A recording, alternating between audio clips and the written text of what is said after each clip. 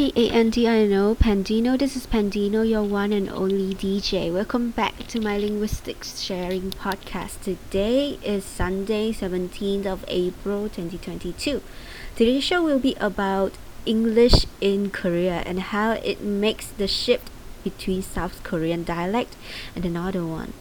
After the split of two countries, South Korea was relatively engaged in the global economy. The government also put lots of effort in English education to make the citizens become more globally competitive.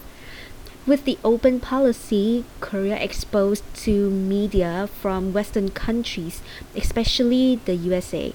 Some trending words of English whose concept does not exist in Korean. However, North Korean government is more conservative in adopting foreign culture. Therefore, they prefer to invent a word for foreign concept instead of borrowing their lexicon. With two such different perspectives, South Korean got more borrowings and drove it away from the northern one. Now, they even have to make dictionary for North Korean to learn South Korean dialect. There are 50% differences between the two languages now. So that was the end of today's podcast. Thank you for coming today. I'm Pandino, Pandino, your one and only presenter. See you next time.